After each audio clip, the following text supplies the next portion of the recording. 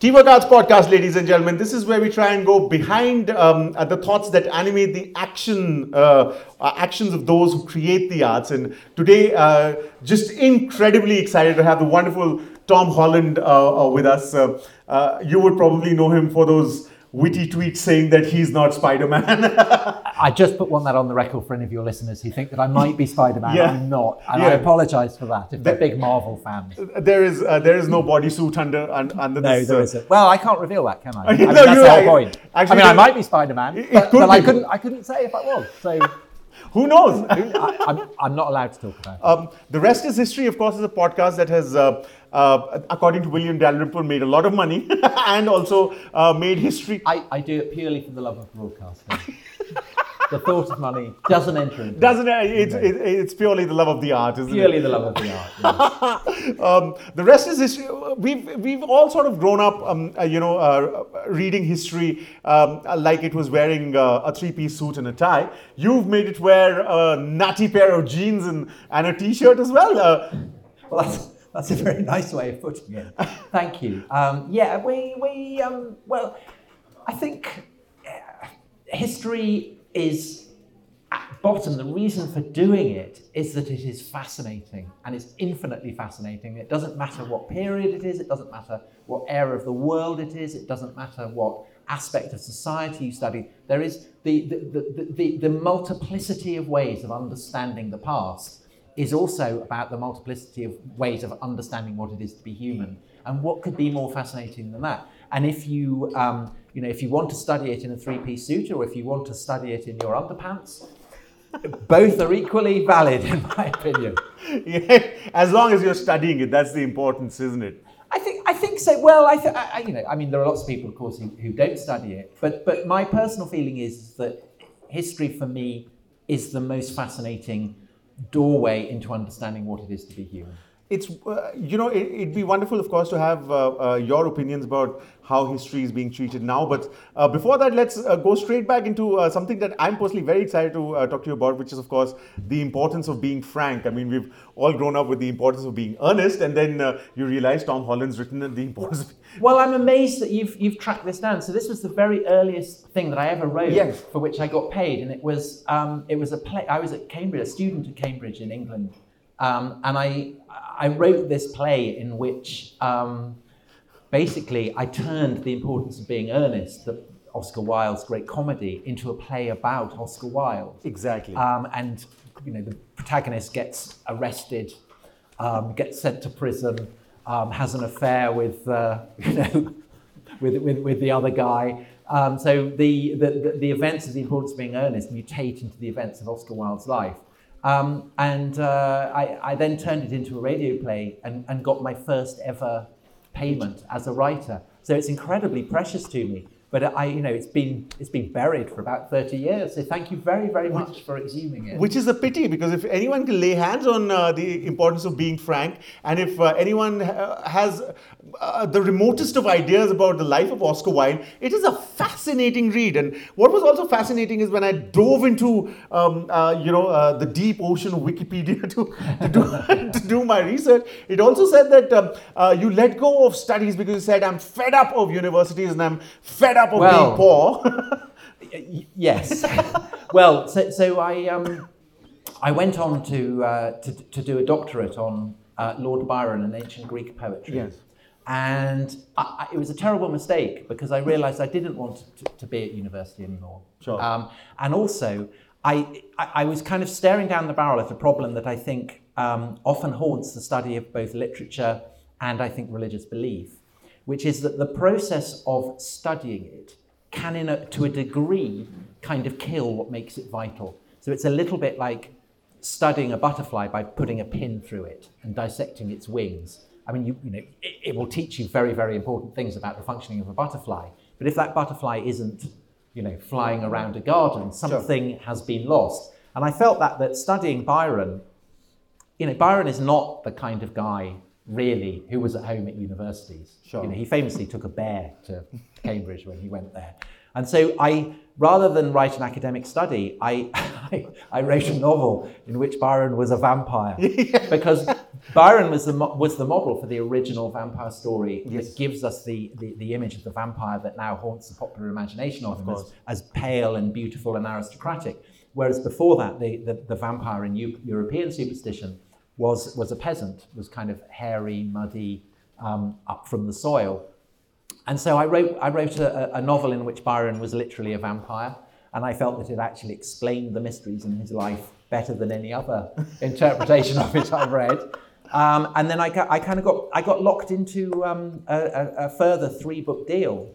So I wrote 3 more vampire books, which had never really been the literary avenue that I'd seen myself going down. Sure. I'd wanted to write a great novel, and instead there I was writing vampire fiction.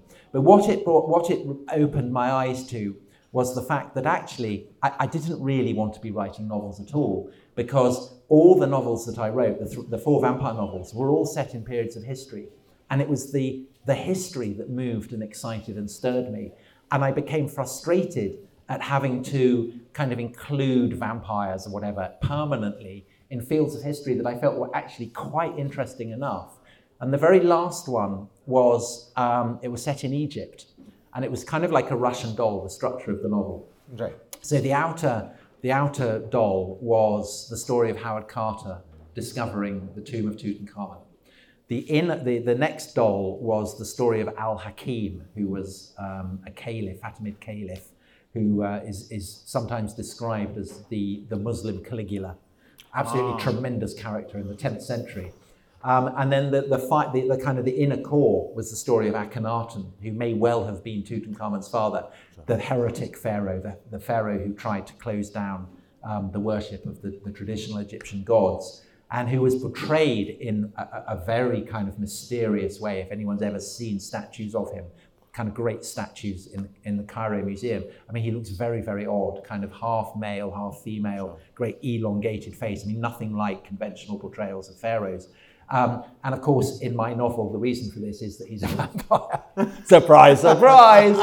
But I immersed myself in the history of the age of Akhenaten, of the Fatimids, and of Howard Carter. I mean, I read everything. And really, that's what I was interested in. The book came out, and I thought, wow, people are going to be so impressed with the amount of research I've put into this. But of course they were, because it was a vampire book. I mean, they really read it. Who had any interest in the actual history. But I came out of that, and I thought, I don't want to write any more vampire books. I don't even want to write fiction. What moves and stirs me, and I should have realized this before, is history. And ever since then, that's what I've stuck to. And I think it's often the case that it can take writers time to work out what the kind of well springs of their inspiration are. Sure. And that was certainly the case for me. Also, I think the fact that only by doing do you realize what not to do, which is... Yes, I think that's true. I think that's true. But also, I suppose I've always been interested in the way in which history is necessarily literary. So it's the only discipline that is simultaneously a field of academic study and a literary art form. And I guess I'm more interested in it as a literary art form than as an academic field of study, although you can't write history as a literary art form without being as true as you possibly can to the academic requirements of study. But I think that history, ever since the age of Herodotus, the first great historian, has always been, it is writing. And it's important, I think, always to bear in mind that absolute objectivity is impossible. When you write history, you are writing a text, and texts are literary by their nature. Sure. And that shows, I mean, what struck me was the fact that even with the vampire books, you decided to spell vampire with a Y instead of an I. Well, yes, because the famous evening in 1816 when Byron and Shelley and Mary Shelley and Byron's doctor, John Polidori, were locked up in the villa in Geneva, looking out over Lake Geneva. And of course, this is chiefly famous for Mary Shelley having the inspiration for Frankenstein, possibly the most famous horror science fiction novel ever written. But Byron told a story about an aristocrat who goes to the Balkans, as he had done, who has something mysterious happens to him there. He comes back to London and it's revealed that he's a vampire. And that was sufficiently close to Byron's own story, obviously, for that to be suggestive. Sure. Byron himself never wrote that story up, but Dr. Polidori did, and he published it under Byron's name, and he called the book Vampire with a Y. And so that's why Byron became associated with the figure of the aristocratic vampire, right. Is that people read this book and they didn't know that it had been published by Polidori. They thought that it was Byron. And actually Goethe, the great German writer, rather embarrassingly said he thought it was the best thing Byron had ever written. And that's why it's important to have research and to have a curious mind, because even one word can mean so much. I mean, and that's the beauty of history, isn't it? Also, you were talking about people like Akhenaten and Tutankhamun. Modern movie making have fitted them into very neat little boxes of good and evil, and Brendan Fraser's and Tom Cruise's going and killing them, etc. But it never is that black and white, is it? And that probably needs to be underlined a little more today than any time. I mean, actually, the way that Akhenaten has been understood is fascinating, because the background for this is that Akhenaten essentially seems to be trying to introduce a form of monotheism. And the relevance of this for the story of Moses, for the story of the Israelites escaping Israel, was immediately apparent to people. Sure. And Sigmund Freud wrote a famous study of it, in which he suggested that Moses was an Egyptian name, that Moses had been a priest of Akhenaten who'd led the Hebrews out into the desert, where they had then killed him. And so the whole kind of emergence of the idea of Yahweh as this volcano god who was simultaneously very brutal and very elevated was a kind of sublimated memory of the murder of this priest of Akhenaten, which tells you far more about Freud, I think, than it does about the historical Akhenaten. Sure. But it suggests how the combination of detail and things that we don't know, say with Akhenaten, provides rich scope for people to come up with all kinds of theories. And to this day, the question of what Akhenaten was up to. So there are people who cast him as the prototype of a totalitarian. Exactly. Someone who wanted to get rid of all the other gods because he couldn't directly control it. And they say that's why he was so hated, that after he died, his very memory was buried, which ironically is why Tutankhamun's tomb came to be preserved, because Tutankhamun was included in this damnatio memoriae, this attempt to erase all memory of Akhenaten and his family. So his name wasn't included in the king's lists. And so when grave robbers went to the Valley of the Kings, they didn't have Tutankhamun's name on the list. And so that's why his tomb was preserved. And so the irony is that the attempt to obliterate Tutankhamun's memory resulted in due course, 2,500 years on from his death, in him becoming perhaps the most famous of all the pharaohs, which is an example of the kind of irony that makes the study of history so compelling and fun. And that's consummate storytelling there itself. No wonder the rest is history is for the love of the art and not the money, of course. But you're too kind, sir. But really, I mean, the fact remains that it exerts a magnetic fascination, but you cannot deny the fact that there has to be rigor in the detail and the nuance of history. Of course. And we're increasingly being told that this is an age where attention spans are shrinking. Everyone's going into the 280 characters and the 10-second reels, etc. Of course, we'll come to the fact that the huge success of the rest is history is a different matter altogether. But what are your views on research? Do you think the rigor that is required, the attention to detail that is required, is something that's changing? Is the definition of research changing in the times that we are living in? I think that the requirements to research a subject thoroughly are, if anything, even more rigorous than they've ever been, because there's a sense in the academic field of history that you need to go ever deeper to find areas and fields that haven't already been studied.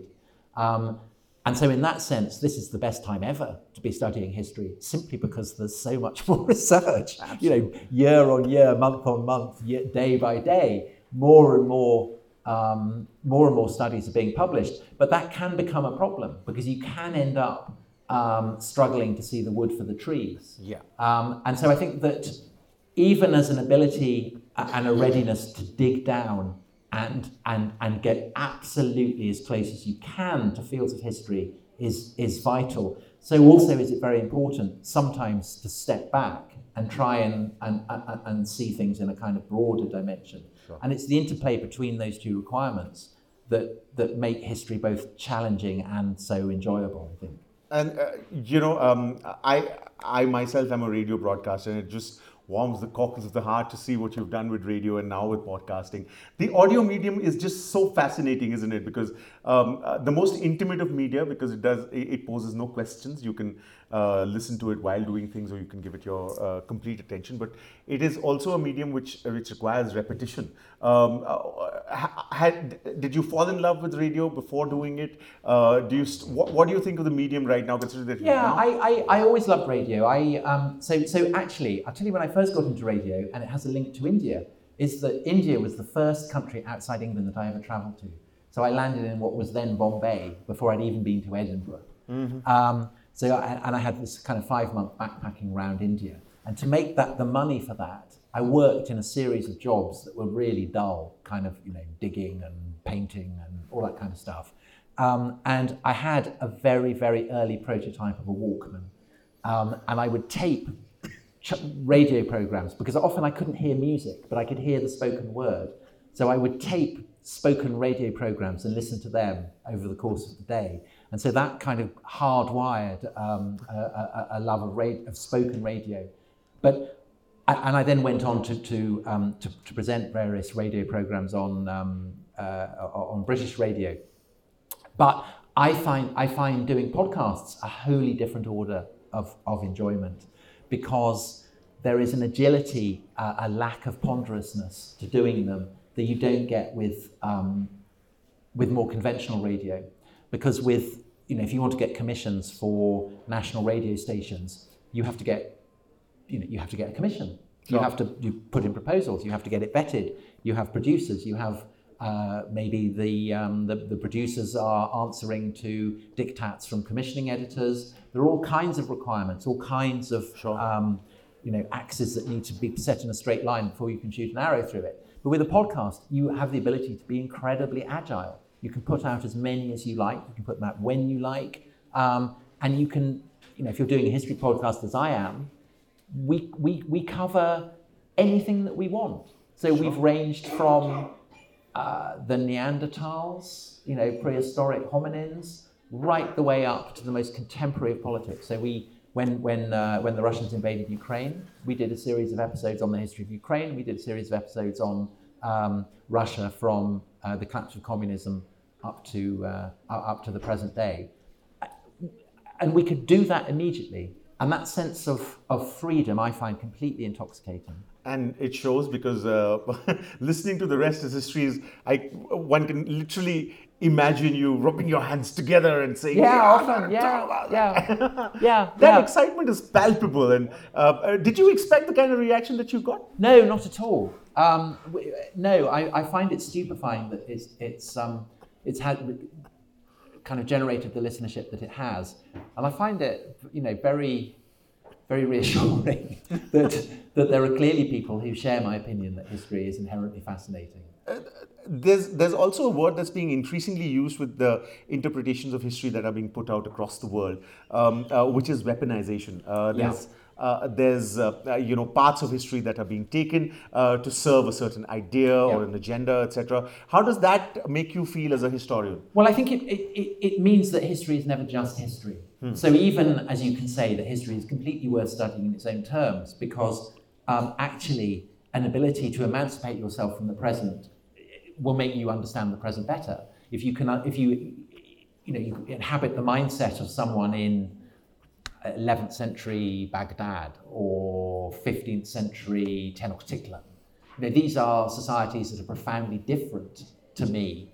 And so the effort of trying to understand what made them function, what made them tick, even if it will never be total, it opens up ways of understanding the world that otherwise I wouldn't have access to. However, against that, there is also the fact that you use the word weaponization. I think history is increasingly being used. So the uses that Vladimir Putin made of his understanding of Russian and Ukrainian history was fundamental to preparing the way for the invasion of Ukraine. In the summer before the invasion of Ukraine, he published an essay that he claimed to have written. I mean, whether he did or not, who knows? Sure. That went into, he was looking at 10th century settlement of Kiev and all kinds of things like that. Sure. But it's evident in India as well that understandings of, say, the Muslim invasions are an absolutely red button issue here. And the perspective that you have on it is not just a matter of history, it's very political. The more concerning part also is the fact that, as someone so beautifully put it, that sometimes asking a question becomes an act of rebellion in today's day and age. Yeah, can be, yes. Yeah. Do you think questioning is happening enough? I think. I mean, one of the other things that's happened, particularly in the West, perhaps, is that people have been asking questions about history that they don't realise are questions about history. So in India, it seems to me that the questions are very clearly about history often. It's about what the legacy of British rule or Mughal rule or the influence of the ancient Hindu past on the present. People know that they are discussing history when those topics are raised. But if you look at say my country, we had a very convulsive referendum about whether Britain should remain a member of the European Union or not. And this was couched very much in terms of economics or immigration or whatever. But fundamentally, it seemed to me that it was a question about history. It was about how you interpreted British history, because Britain's relationship to Europe is ultimately conditioned by geography. We are an island, but we are also so close to the continent of Europe that we can never emancipate ourselves. I mean, and so therefore, we can't live with the continent of Europe, we can't live without it. And the whole course of British history has been a process of saying, yeah, we'll be part of the continent. Oh, no, we won't. Oh, yes, we will. No, we won't. And it will never be resolved. And so it didn't surprise me that the referendum, was 52-48. I mean, that pretty much... That's a formula that you can apply to the whole span of British history. That's such an interesting perspective, actually. I mean, if you were to think about it, the vacillation of the Brexit question versus the clarity of questioning here in our own backyard. That's a perspective to have. I mean, that's always. Well, and I think you could also apply it to the European Union. The question of whether Europe makes sense as a geopolitical entity as well as a geographical entity, and and again, this takes you right the way back to the Romans, to the Greeks, to their understanding of how the continents related to one another. So this is, there's always a place for history in these kind of, and I suppose, the way in which a concept of India exists, is the concept of India, is it dependent on the construction of the geopolitical entity by the British? Is it older than that? Is it something that is kind of sacral? And I think it is. I mean, I think that the notion of India as a coherent entity is something that does derive from very, very kind of ancient understandings of its shrines and the holiness of its rivers. Sure. And I think this was evident to Chinese travellers in antiquity when they came. They had a sense of India. But that sense, India is more than the lines on a map of the world in 2022. Sure. 2023, sorry. That shows I'm a historian, I'm living in the past. The way you tell stories just, it grabs you, it draws you in. It'd be fascinating to know the process of how you do it. Do you write a script or is it that you sit in front of the mic and you have an idea and then it's all fluid? How does that happen? It depends how well we know the subject, to be honest. Okay. So obviously there are some subjects we know quite well and there are others that we don't. Sure. And usually we will have notes in front of us, so we'll do reading for it. We'll have notes in front of us. But we try not to script it because we want to know, we want to leave it open to go where we want to. It's the best, isn't it? Also, since we are living in the world of social media, probably a little listicle for those who want to start their own podcast and those who want to take their first tentative steps towards writing about history. 3 to 5 points that you'd like them to remember or forget, whichever. Well, I think the requirements of doing a podcast and writing a book are pretty different. But the one thing that you absolutely have to do both is an utter fascination with the subject of what you want to do. And you can't write a book and you can't do a succession of podcasts on topics that you're not passionately interested in. Absolutely. You know, it can be quite, it requires self-discipline to write a book. And unless it's coming from kind of deep well springs of personal fascination, you're probably not going to do it. And likewise, you know, if you're doing a podcast on a subject that you're doing solely because you think it will bring you listeners, after, 10 or 20, you will be found out. For sure. You have to be, this above all, to in itself be true, as Polonius told Hamlet. And I think that you asked for a listicle, that's what I would say. Yeah. Be true to yourself. Be true to yourself. And remember, the mic never lies. It will catch you out if you don't feel it. Yeah, I think that's true. I mean, the odd thing about the podcast, say, is that, in a sense, I have a slight persona on it, and I do it with a colleague, Dominic Sambrook, who also has a persona.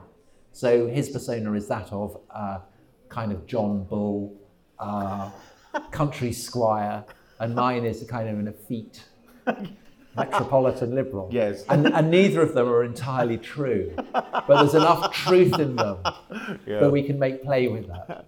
As long as you're clothing a personality but not completely camouflaging it. I guess that's the subtle difference of the audio medium. And likewise, if you're writing a book, I think to go back to what we talked at the beginning of this this talk, what I try to negotiate when I write about, say, ancient periods of history is I want to try and avoid sticking the pin in the butterfly.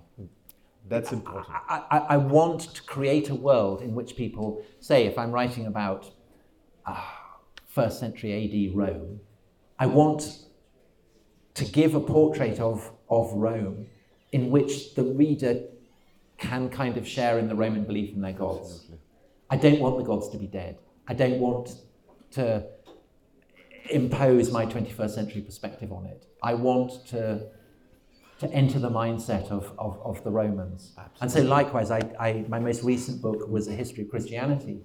So actually 2,500, not just 2,000 years, because I looked at the various elements that went into the emergence of Christianity. But over the course of it, I tried to see the world through the eyes of the various people that I was describing. And so there are periods where I absolutely portraying angels as real. The visions of Christ that people have in the Middle Ages are absolutely real. I don't want to impose and import a 21st century kind of secular liberal skepticism.